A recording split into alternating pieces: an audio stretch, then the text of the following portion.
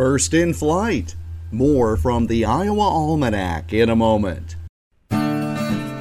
Make plans to attend the annual Camp Courageous Omelet Breakfast and Open House at the Camp Main Lodge near Monticello on Sunday, April 30th.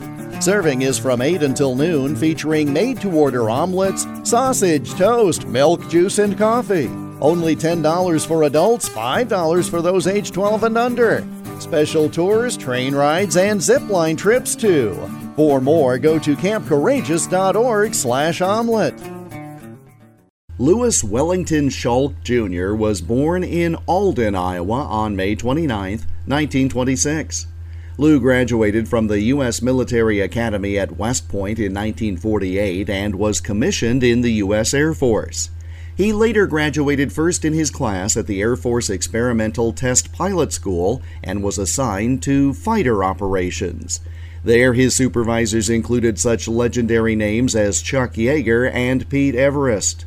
By 1957, Lou Shulk was an engineering test pilot for Lockheed. On April 26, 1962, Lou Shulk made aviation history when he became the first to fly the A-12 Blackbird. It was an unofficial, unannounced maiden flight lasting 40 minutes. He continued working with the Blackbirds and made the first 4 flights above Mach 3, topping off at a speed of 2,287 miles per hour. One of the elite group of aircraft designers and pilots, daring to break the sound barrier and beyond.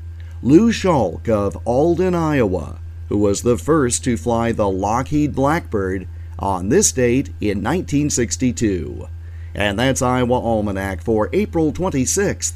Until tomorrow, I'm Jeff Stein.